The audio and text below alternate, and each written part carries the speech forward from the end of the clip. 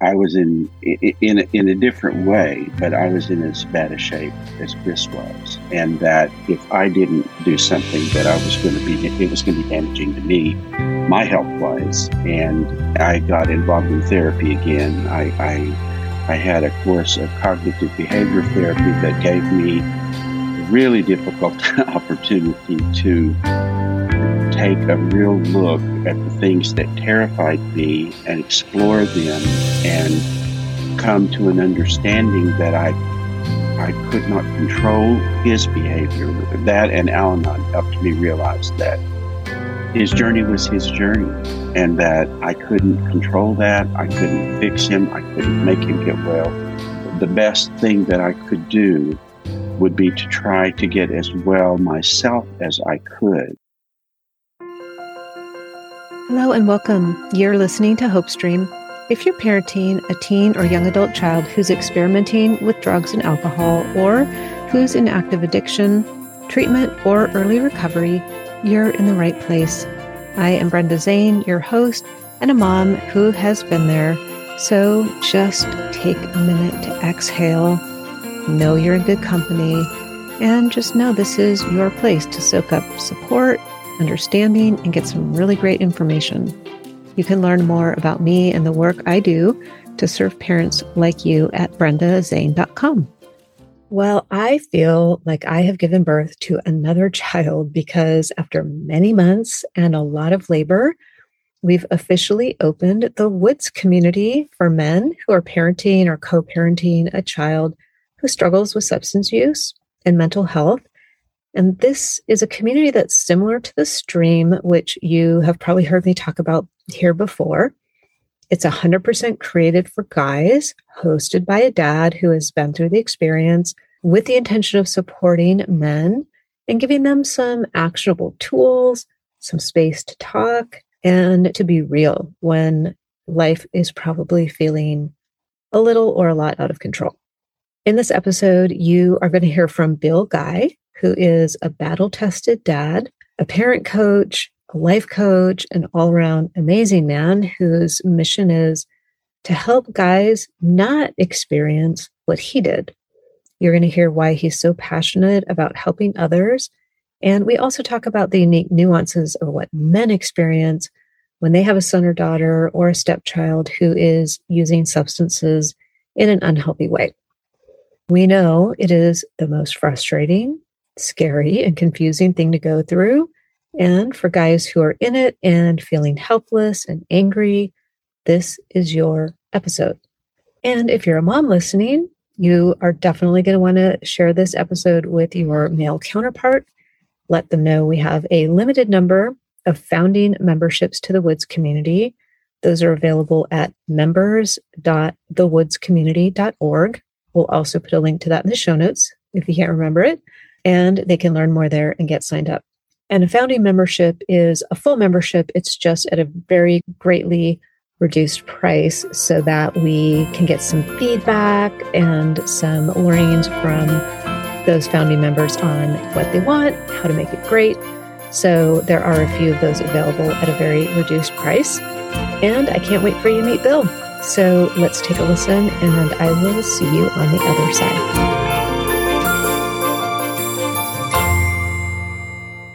Well, Bill, welcome to Hope Stream. This has been a long time in the coming to put together all that it takes to bring together a community, to find the right people. So I'm just so grateful to have you here today. So welcome. Well, thank you. I'm glad to be here today, too. Yeah, so we're going to talk about a lot of things. Obviously, you've joined myself and a few other people who are working behind the scenes on really creating a safe space for guys to come together around this kind of shared experience of having a child and some potentially with another loved one who's struggling with substance use. And that's a really big task. So I'm glad that you are up for the challenge.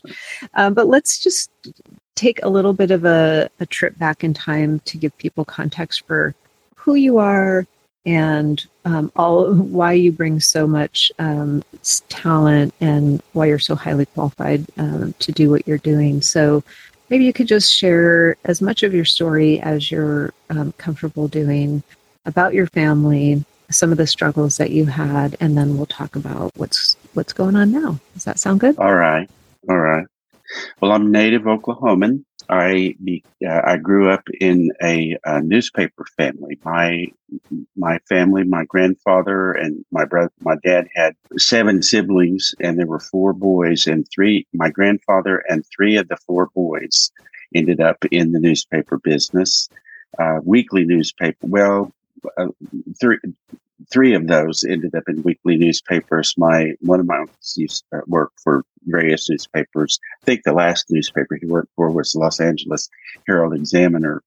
But I grew up in a communications background, and so then when I went to college, I actually majored in speech and public address, but I have minors in journalism and English and things that are related to communications. I was a teacher both in high school and very briefly in elementary school early in my career. I have a minor in special education as well, but most of my teaching career was at the high school level and also at the community college level.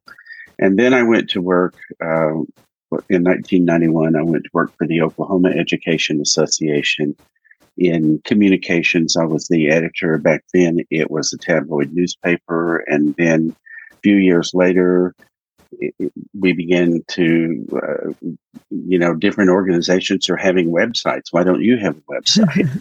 And so I helped OEA get the first website going back in about 1995. And then I had a wonderful opportunity to work in communications, media relations, public relations, organizing and training for 3 other state affiliates of the National Education Association, the one in Massachusetts, one in Tennessee, one in California.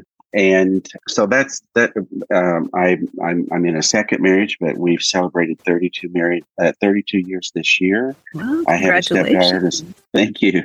I have a stepdaughter and a stepson. I have a son who's living, and my youngest son is the son that we had issues with related to substances. And I now know that he started experimenting around with pot and different things like that when he was actually in junior high.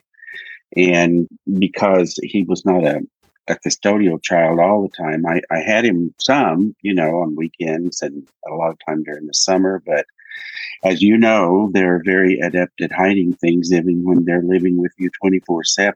And so I didn't really become aware that Chris had developed a serious problem with substances until after he had graduated from high school. And then by that time, he was legally an adult, and, the complications that come with that. I mean, even if kids are still living in your home, you can't often make them do what you want them to do, but at least you have a little bit more leverage usually. But because Chris was out on his own and was working, I would find out sometimes secondhand, what was going on, what he was into. And it was just, pardon me, it was just a long history of trauma. He was in courtrooms, he was in emergency rooms, he was in someone else's living room sleeping on the couch. It was just, a nightmare. And I just didn't, we had generational alcoholism in our family, but we had never dealt with drugs. And I didn't use drugs as a young person myself. And so I didn't know.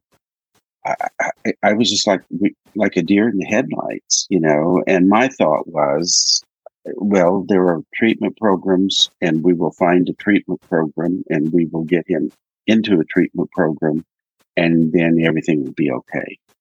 Yes. But of course, what I know now is that, to go through a treatment program is kind of like someone being in a serious car accident and they're in the emergency room to take care of the critical needs and to see what it is. You may have to have you may have to have a cast, you may have to have a crutch, you may have to have a walker, whatever it is that you need when you're dismissed from emergency treatment. And then the difficult part is learning to live with all those adaptations.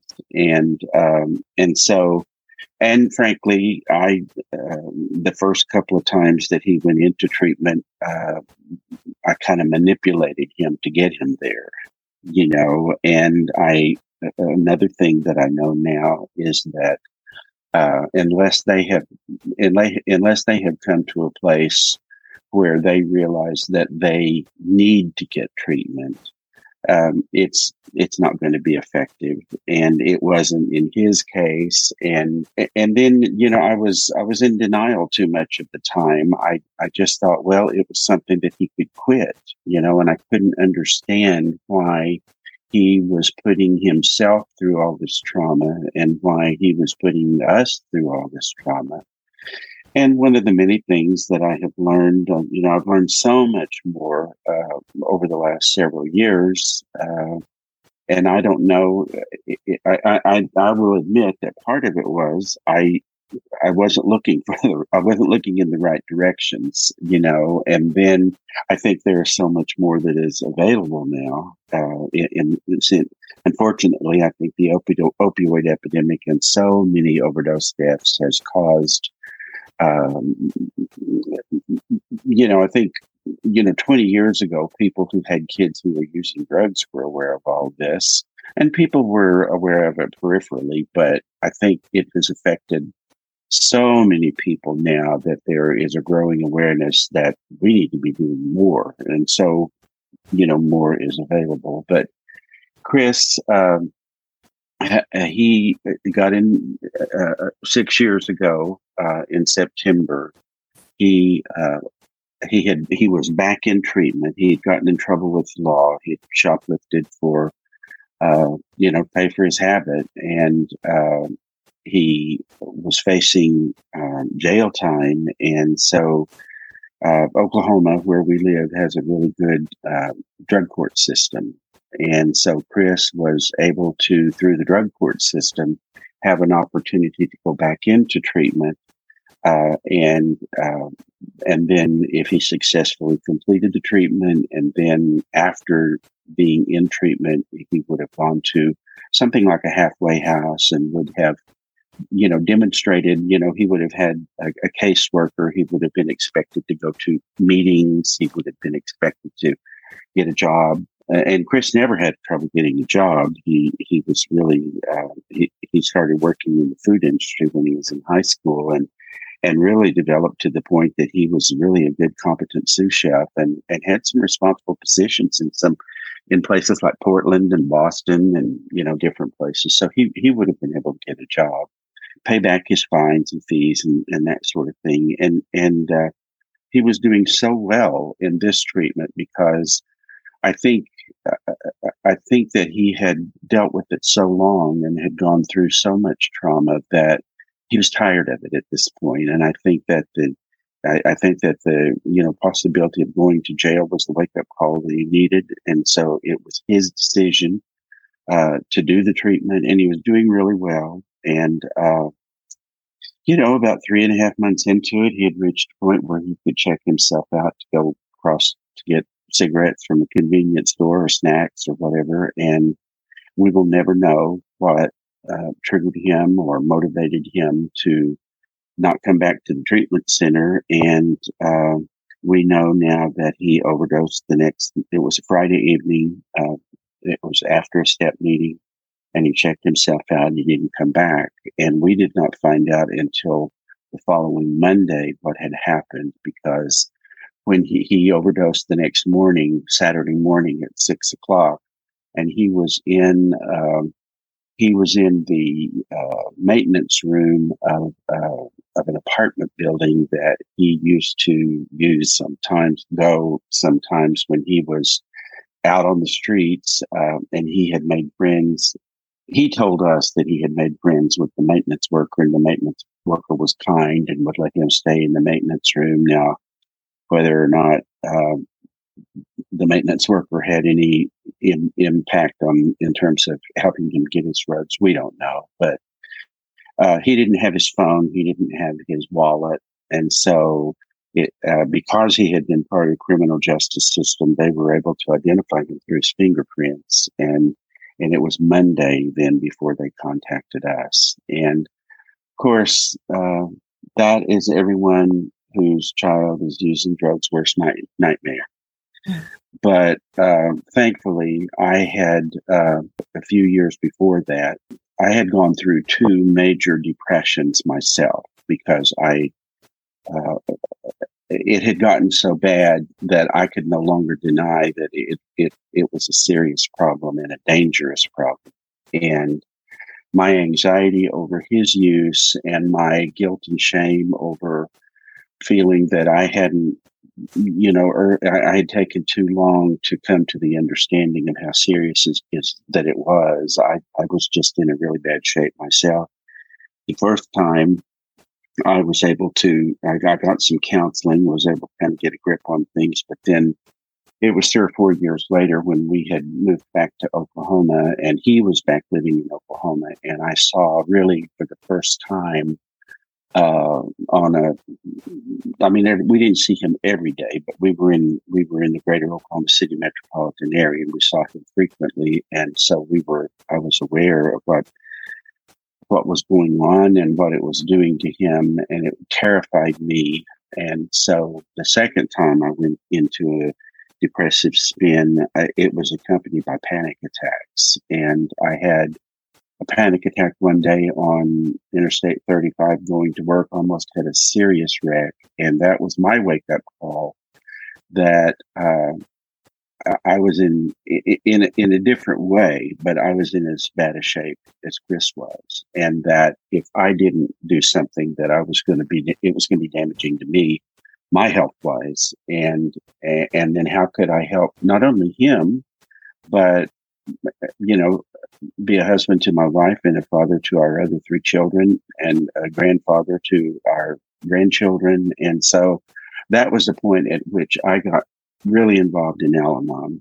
I got involved in therapy again. I had a course of cognitive behavior therapy that gave me a really difficult opportunity to take a real look at the things that terrified me and explore them and come to an understanding that I could not control his behavior. That and Al-Anon helped me realize that his journey was his journey and that I couldn't control that. I couldn't fix him. I couldn't make him get well. I couldn't, what the best thing that I could do would be to try to get as well myself as I could, so that, and then also as I got involved with the partnership to end addiction, I became a volunteer peer parent coach through the partnership to end addiction, which, as you know, uses the CRAFT model, which in a nutshell teaches parents how to get control, take care of themselves to the point where they can control, not completely control, but you can learn how to moderate your emotional dysfunction so that when the phone rings, you don't freak out and start cussing. You take, you find a quiet place and you take a few breaths and you pause and you say, okay, this is what we're dealing with now. What can I do in this situation? What can I not do in this situation? And it allows you as a parent or a loved one to self-regulate yourself so that you can, to the best of your ability, given the situation, respond calmly, respond compassionately, and then if the child is in a situation or makes a decision that they want to get well, then, and it also teaches you to maintain connection with them and emphasize the loving relationship.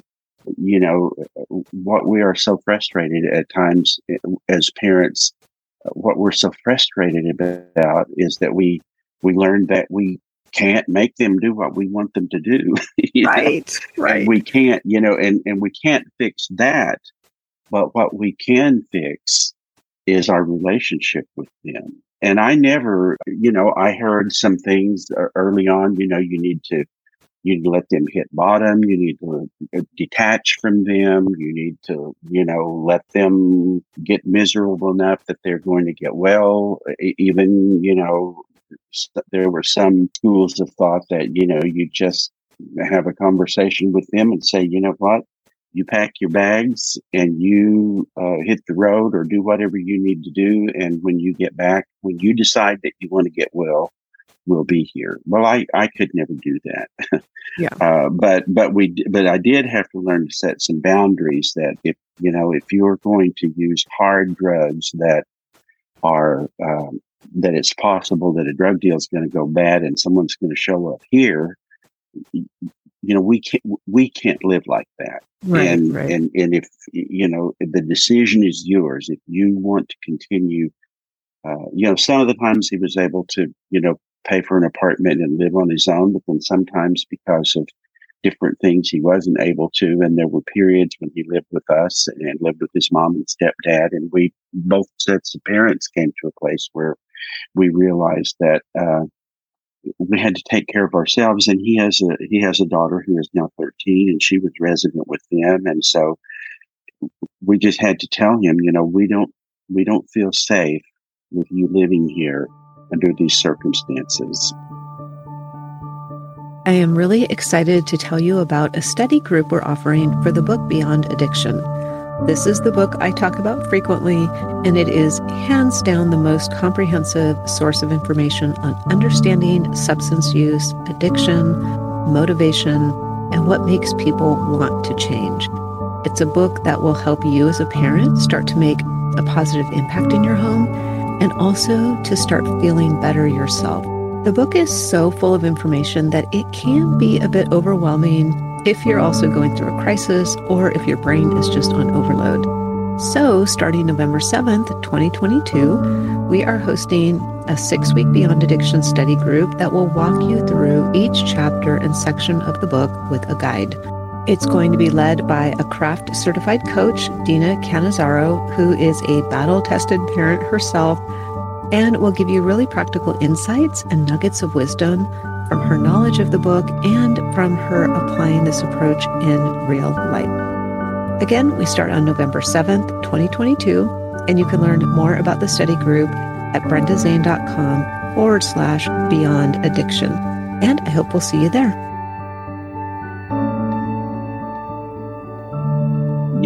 I began to learn that the best way that I could help Chris was to stay in contact with him, to stay in loving contact with him. And so even on those times when he was out there, I would stay in contact with him by phone. I would text him. Sometimes he would answer, sometimes he wouldn't. But sometimes he would let me, take him to lunch or take him to breakfast or whatever. And so I had come to a place where I realized that Chris's journey was his journey, and that if I let my terror about what he was doing debilitate me, then not only was he not living a good life, I wasn't living a good life either.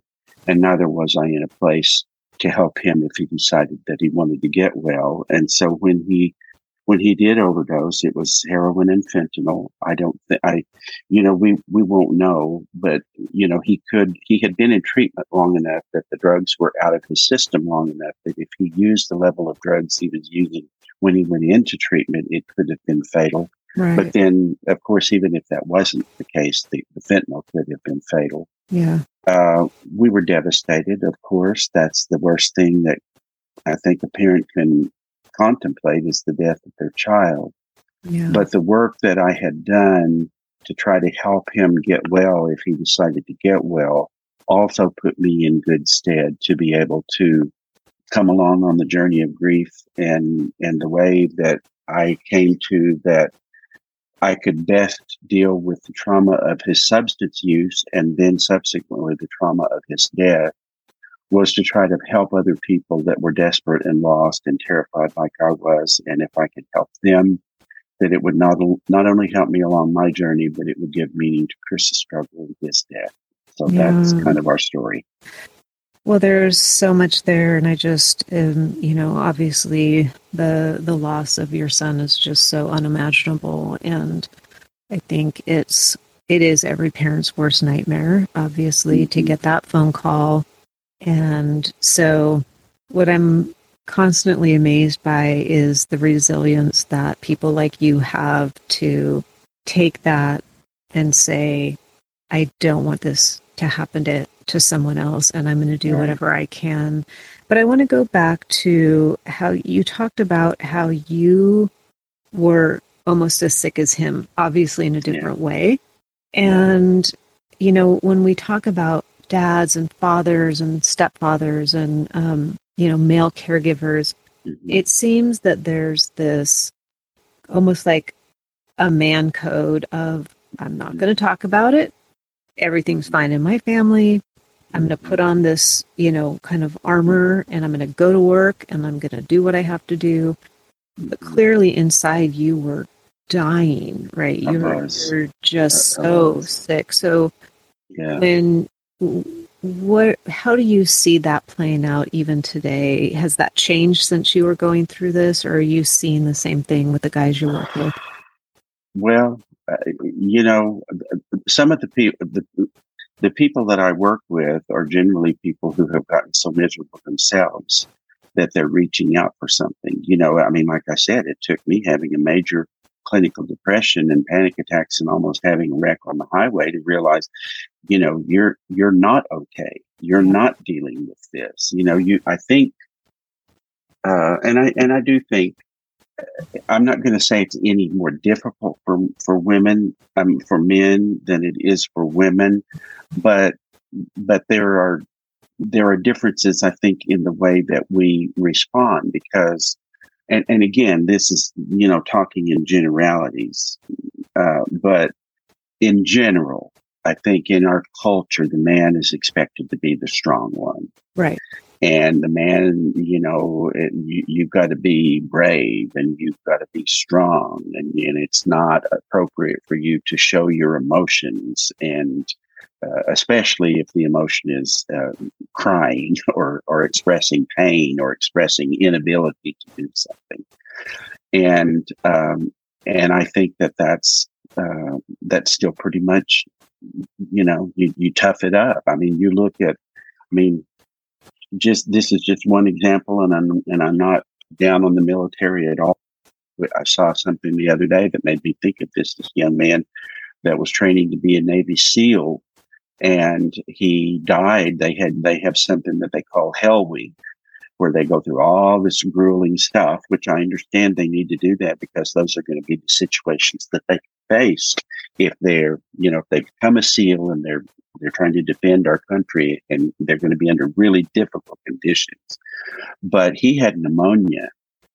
They know the autopsy showed that he had pneumonia when he was going through that. And there were other soldiers or other recruits there that were concerned about him and trying to help him. And they were rebuffed by the people that was doing that training. And then even when the training was over, nobody called a physician or anything. And there's an ongoing investigation now by the U.S. government. They're going to look at SEAL training. And again, I'm not knocking the SEALs. I'm not knocking the military. Right. You look at it here in Oklahoma. No, it wasn't. It was, I don't remember which football team it was, but a doctor's been reprimanded because their quarterback got, a head injury and okayed him to go back and play, and I just think, I just think that's part of our culture. Yeah. And so it and dads, it's like, we're the ones that are supposed to fix it, and the moms are the ones that are the nurturers. I was talking about, in fact, I was talking about this the other evening with a small group of dads that we have as a beta for the Woods, which you can describe in a minute. But we were talking about the fact that mothers are the ones that are, take the kids to the doctors. Usually, mothers are the ones that usually show up for.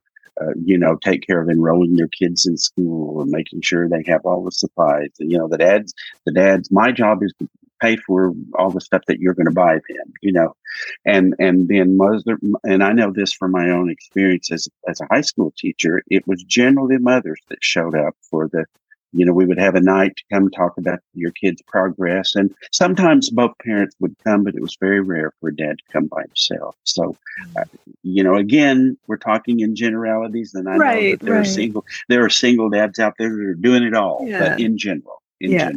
Yeah.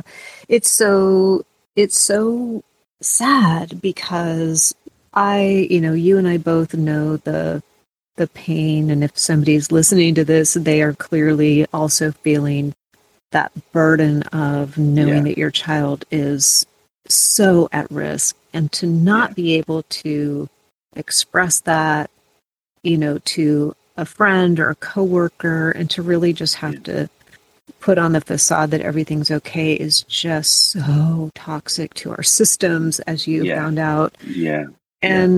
And dads really, I wonder if there's also a sense of, well, and I know this from some of the work that we did in putting together the Woods, is that there can be this sense of helplessness of, I have this massive problem going on in my family with my son or my daughter, or my stepchild or whoever it is, and I can't do anything about it. And that helplessness just layers on top of the fear and the anxiety.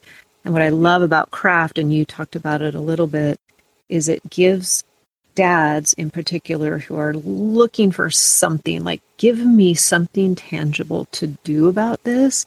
It gives you a construct, and it gives you a language that can help move things in a better direction. Yeah. And Brenda, what I just thought of was, even I think things are getting incrementally better every year in this way. But when we came back to Oklahoma 8 years ago, and I discovered how bad Chris was and what a problem he had, I did go to some places. I did find some places here in the area, and I thought, I'm just going to, because it's so difficult to do anything really by phone. And I thought, I'm just going to show up to some of these places and ask them what I can do. And in most instances, what I was met with was, your son's an adult, and we really can't, you just need to get him here. You need to get him here. And it was like, well, if I could get him here, then that, my problem would be solved. Yeah. So even when a father decides, I'm going to take this bull by the horns, and do something about it, if you run up against roadblocks. And I'll say this too, and I don't mind saying this because I will say that I am of a quote unquote mature age. My dad and the way he was raised, it was just the dad's job was to come in and be the disciplinarian, and if you didn't do what he wanted you to do, you were going to get punished for it, or you were going to get cussed out for it, or you were going to, there were going to be hell to pay, and and then when you run up with something like this, and you try, I'm just going to say, blaming and shaming and guilt and punishment. Even when we just think about those words in the abstract, it ought to be obvious to us that's not going to work. Right. But it's just the pattern, that certainly I grew up with. Thankfully, I have a stepdaughter and a stepson and a son, and thankfully, and they're in their early 40s. It's different. So I think that's changing. Yeah. But I think if you're a father and you grew up in the 50s and 60s and maybe even into the 70s, you probably were raised where, children were supposed to be quiet and do what they were told. And if they didn't, they got punished. But that doesn't work with addiction. Yeah. It doesn't really work with anything. It doesn't really work with anything. Yeah. But especially somebody, and we talk about this when we teach this in the craft approach, which is if you meet somebody with aggression and confrontation, you are going to get that right back. And so I think that's what's so great about craft. And maybe I can ask you, because what I hear from the moms in the stream is my male co-parent, spouse, partner, ex, won't get on board with craft because it feels kind of soft. It feels very permissive. It feels kind of squishy. What would you say to that, to a guy who's like, okay, I've been doing this other thing and it's not really working. I've heard about this craft approach. I don't know. Like, what would you say to somebody like that? Well, I'll just say that it works. I mean, another thing that I did coming out of all that is I enjoyed being a volunteer peer parent coach with the partnership to end addiction so much that I decided when I retired from my quote unquote real job, I wanted to do that on a more formal basis. And so I went through a 2-year certification program where I'm now an International Coaching Federation certified life coach. I have a specialty for working with families around addiction issues from the Bomb Training Institute. And so I've been doing some private coaching, and both with the volunteer coaching with the partnership, and then in my own private practice coaching. It works, and sometimes I will have to say to people, I'm sorry to have to tell you this, but the degree to which you feel like that you're going to control, I think that's part of it, Brenda. I think men, and it's not just men, but I think in our culture, it's probably more, there's an extra layer of it for men that we're supposed to be in control of things. We're supposed to be in control of our jobs. We're supposed to be able to control things. And it's really difficult for men to give up the idea that they're going to be able to control the situation. And I think, I just encourage them to give it a try. Sometimes I'll just say, well, it seems pretty obvious that what you're trying is not working. Would you at least consider this, But basically what it boils down to is you've got to get a control. You've got to get a grip on yourself. Yeah. So that you're not freaking out. And then just give it a try, because what it really involves is learning how to set healthy boundaries, but how to have a conversation with your child based upon what for too many years, my conversation with Chris was, why in the hell are you doing this?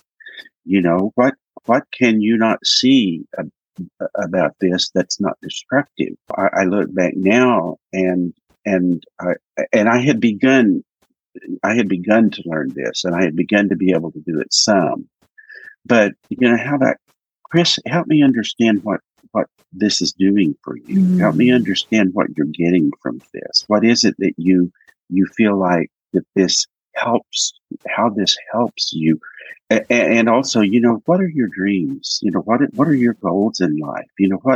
What kind of life would you really like to have? If you could just have the life that you desired, what would it be like?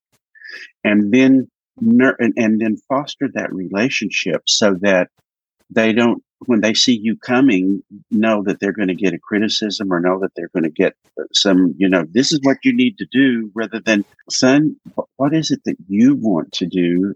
And how can I help you get there?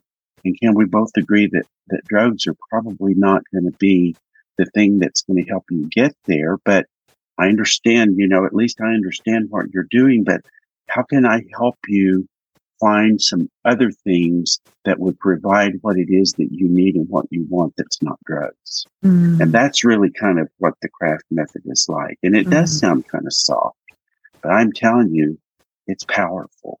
Yeah, it's so powerful. It's so powerful. And if you haven't had that kind of a relationship with your child, it feels very different, right? And this is true for Yes. moms Yeah. and dads, because Yeah. I think moms a lot of the time we just are trying to make everybody happy. We just want our kids to be happy. We Yeah. want everybody in the world to be happy. Yeah. And we're Yeah. just like, Yeah. happy, Yeah. happy, happy. And so when we see our kids sad, we're like, oh, don't feel sad. Feel this instead. And like you Mm-hmm. said, for the dads, I think that loss of control and realizing Mm-hmm. I cannot make this kid do anything.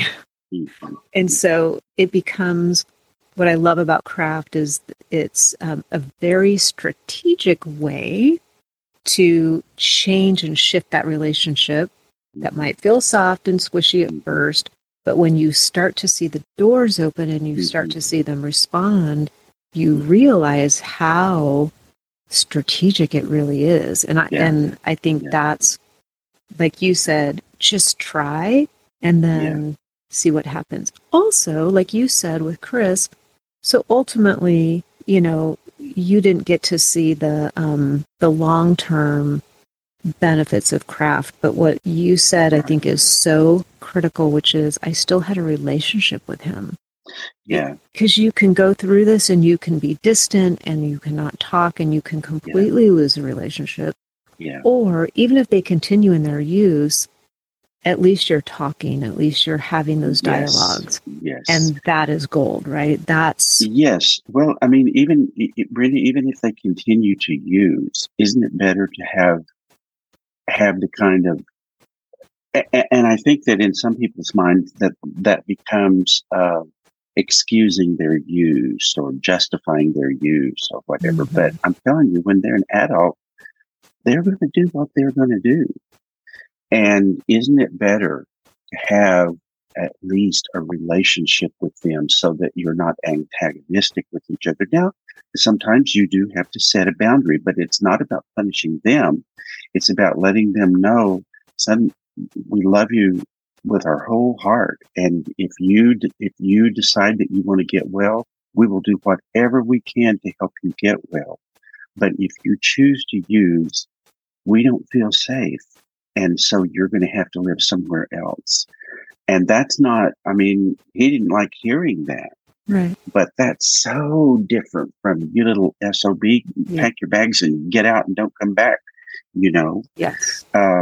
And, and like you said, I didn't get to see the full fruits of craft, but I did get involved so that we were able to have, even when he was out there, we were able to have a relationship that wasn't antagonistic. Right. And I could take him to breakfast, and I could take him to dinner, and I could see if he needed to buy a new pair of shoes. If he needed new shoes, I could get him shoes. And we could celebrate his birthday. And I'm just going to tell you, one of the last, when he went into treatment, he was in there, like I said, for about 3.5 months, and he had reached a place in the treatment where his mind was clear, and he was able to check out. We could take him to dinner. It was even reaching the point where we could take him out for a weekend. In fact, we had hoped to take him that weekend. Our other son had done a destination wedding somewhere with just a couple of people, and then it was the reception for our other son's wedding, and we were going to check Chris out, and he could have gone to that with us. And of course, when he wasn't there, we were very concerned. So when we got that call on Monday, we didn't expect that it was going to be good, but I didn't know. Well, I had reached enough. I had gone far enough in this that I knew that there was a possibility that something really bad could have happened, but you never know. He could have skipped state with someone and gone back. He used to have a girlfriend in Tennessee. We didn't know for sure, but we had reached a point where we could really talk to one another. And we were, one of the last conversations that I had with Chris was, both of us apologizing to each other for things that had been said, things that had been done, things that should have been done that weren't done, and just really expressing love to each other. And one of the last things that Chris told me was, Dad, I didn't always like what you said. I didn't always like what you wanted me to do, but I never, ever doubted that it was motivated out of love. Mm-hmm. And I'll sure take that as a memory now that he's gone, other than me telling him to get out. Yes, absolutely. That is such a important distinction. And I think craft allowed us to get to that point in a relationship. Absolutely. Absolutely. And I hear that from parents, and I also hear that from people who are in long-term recovery. They say, because parents will say, oh, well, I think if I hold this boundary, my kid's going to think I don't love them. Mm-hmm. And what I have heard unanimously is that is not true. The kids know you love them. They're going to tell you. The words coming out of their mouth might not match, but inside they know that you love them. They know that you're doing that because you love them. Well, and Brenda, they know what they're doing to you too. Yeah. Yep. And I think even though Chris didn't like that, I think he understood why we had to do that. Yeah. Now, he may, at the time, he might not have articulated it to us. Right. But I think he got it, know, because of the manner, because I had learned that it wasn't about punishing him. It was about setting a relationship that we needed, and he loved us, and he knew we needed that.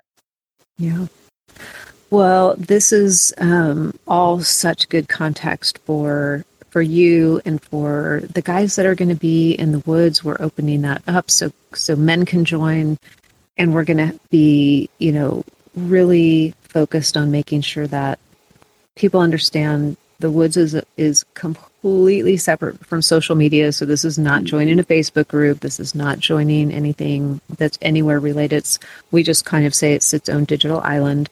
And, the beautiful thing is that you're going to be able to be teaching guys craft, talking about boundaries, like what is a boundary and how do you do it and set it lovingly versus the, kind of negative approach that you ultimatums. Yeah.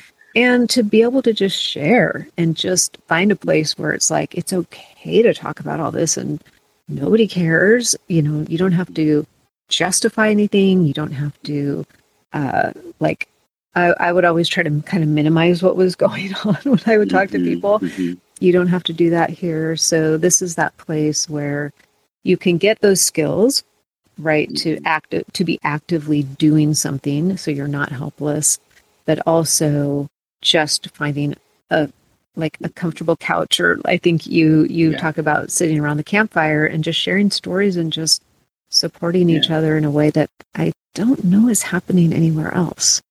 No, I don't either. I think there's still, unfortunately, it's getting better, but there's still stigma. There's still shame around this. It's like, we don't want other people to know that we're going through. Well, and, I know someone here where we live that when their teenage son started using drugs and it started causing problems, they lost their peer group. The parents lost their peer group. Right. And it wasn't because the other parents didn't like them. It was just like, we really don't want our kids being around your kid, because he's using drugs. And so there is still some of that. But I when I got really involved in Al-Anon, I didn't really choose a men's only group because I was uncomfortable. I think because I was in the teaching field for many, many, many years, and probably 80 or 90% of teachers are women. I was comfortable working in an environment, with a lot of women. So I didn't seek out a men's only group, but the reason I chose it was because of the time of day and the proximity to my work, that I could go to it conveniently. But I did find that it was really refreshing to be among a group of men, because we all grew up in this culture that, makes it more difficult to deal with emotions. And man, when you're dealing with a child who is even a child who's grossly misbehaving, there's a lot of emotions involved, and we're not taught. I don't think that we're taught in this culture how to deal with anger.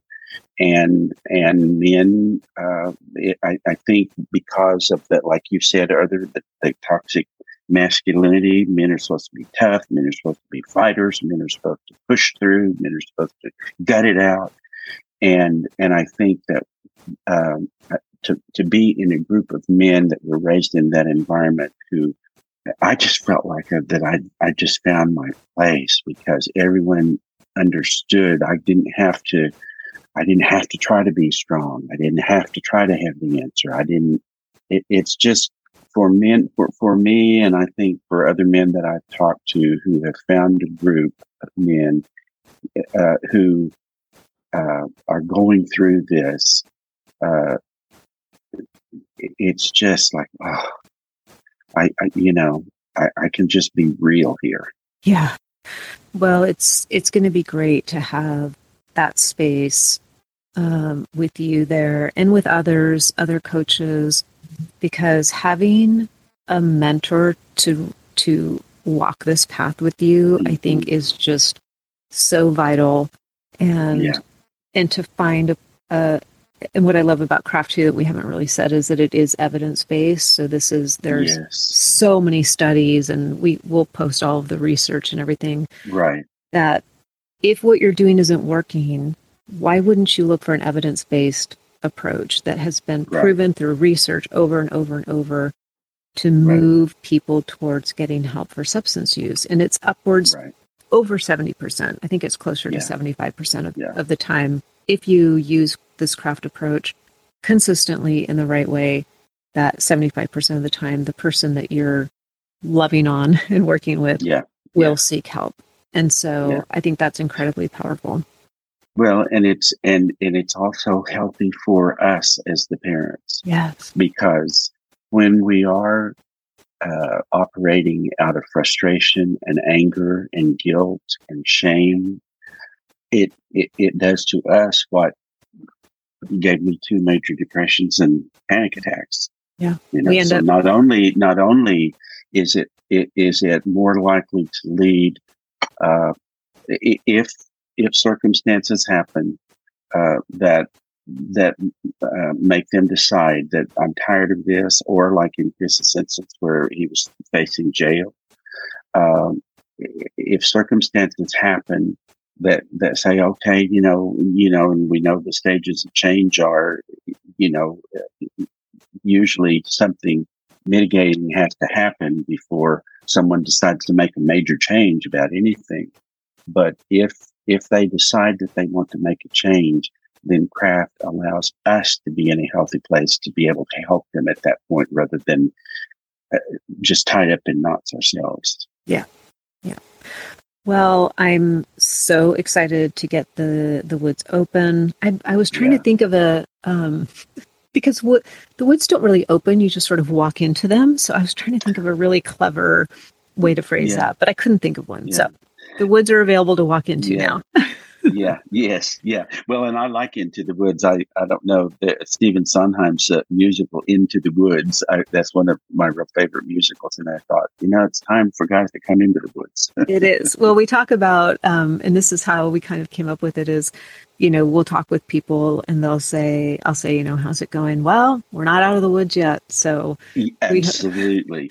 We hope that men will come in and that eventually they will go out. That would be the best possible thing. So, thank you for being there as the leader and the host. And we'll put a link in the show notes for guys to join. But you can go to members.thewoodscommunity.org. And again, we'll put a link in the show notes for that. And you can meet Bill. You can sit around the campfire and just talk about this stuff, learn these skills. It's going to be amazing. So we're excited to have you. So thank you so much for doing it. There's always hope, Brenda. There is. There's always hope. There is. And there's hope for life after the worst that can happen to you. I want to close. You said all the things that really happened that brought you to this place very early in my life. When I was in my 20s, I had an opportunity to teach school in Australia for a few years, and it was a wonderful experience. But it was kind of a disconcerting experience as well, because even though they're an English-speaking country, they're a very different country, and they have very different background, a very different history, very different society in some ways. And so it really gave me an opportunity, which was kind of uncomfortable at the time, to really re-examine a lot of different things. And what do I really think about this? What do I really think about that? And I came across a book by Viktor Frankl, Viktor Frankl, Man's Search for Meaning. And he wrote this book out of his experience as a concentration camp survivor. He survived Auschwitz. He was a Jewish psychiatrist, and he was sent to Auschwitz, and all of his other family were killed. And the only reason that he lived is because he was on the detail that took the bodies from the crematorium to the crematoriums, from the gas chambers to the crematoriums. And he through that awful, horrible experience, he came up with what then he survived. And he was then a successful psychiatrist and very influential and an author. But he said, in that circumstance, I came face to face with the fact that the only thing that we as human beings have control over is our ability to decide how we're going to react to whatever happens to us. And, I fell off the wagon many times during my life, but that's been a touch point that I've always come back to. And so even if the worst happens to you, you have the opportunity to decide to try to make something out of it. And that's what I'm trying to do. And you have, and you'll continue to impact so many people through this. So Thanks. Thank you so much. All right. Okay, that is it for today. If you would like to get the show notes for this episode, you can go to brendazane.com/podcast. All of the episodes are listed there, and you can also find curated playlists there. So that's very helpful. You might also want to download a free ebook I wrote. It's called Hindsight: 3 Things I Wish I Knew When My Son Was Misusing Drugs. It'll give you some insight as to why your son or daughter might be doing what they are. And importantly, it gives you tips on how to cope and how to be more healthy through this rough time. You can grab that free from brendazane.com/hindsight. Thank you so much for listening. I appreciate it, and I hope that these episodes are helping you stay strong and be very, very good to yourself. And I will meet you right back here next week.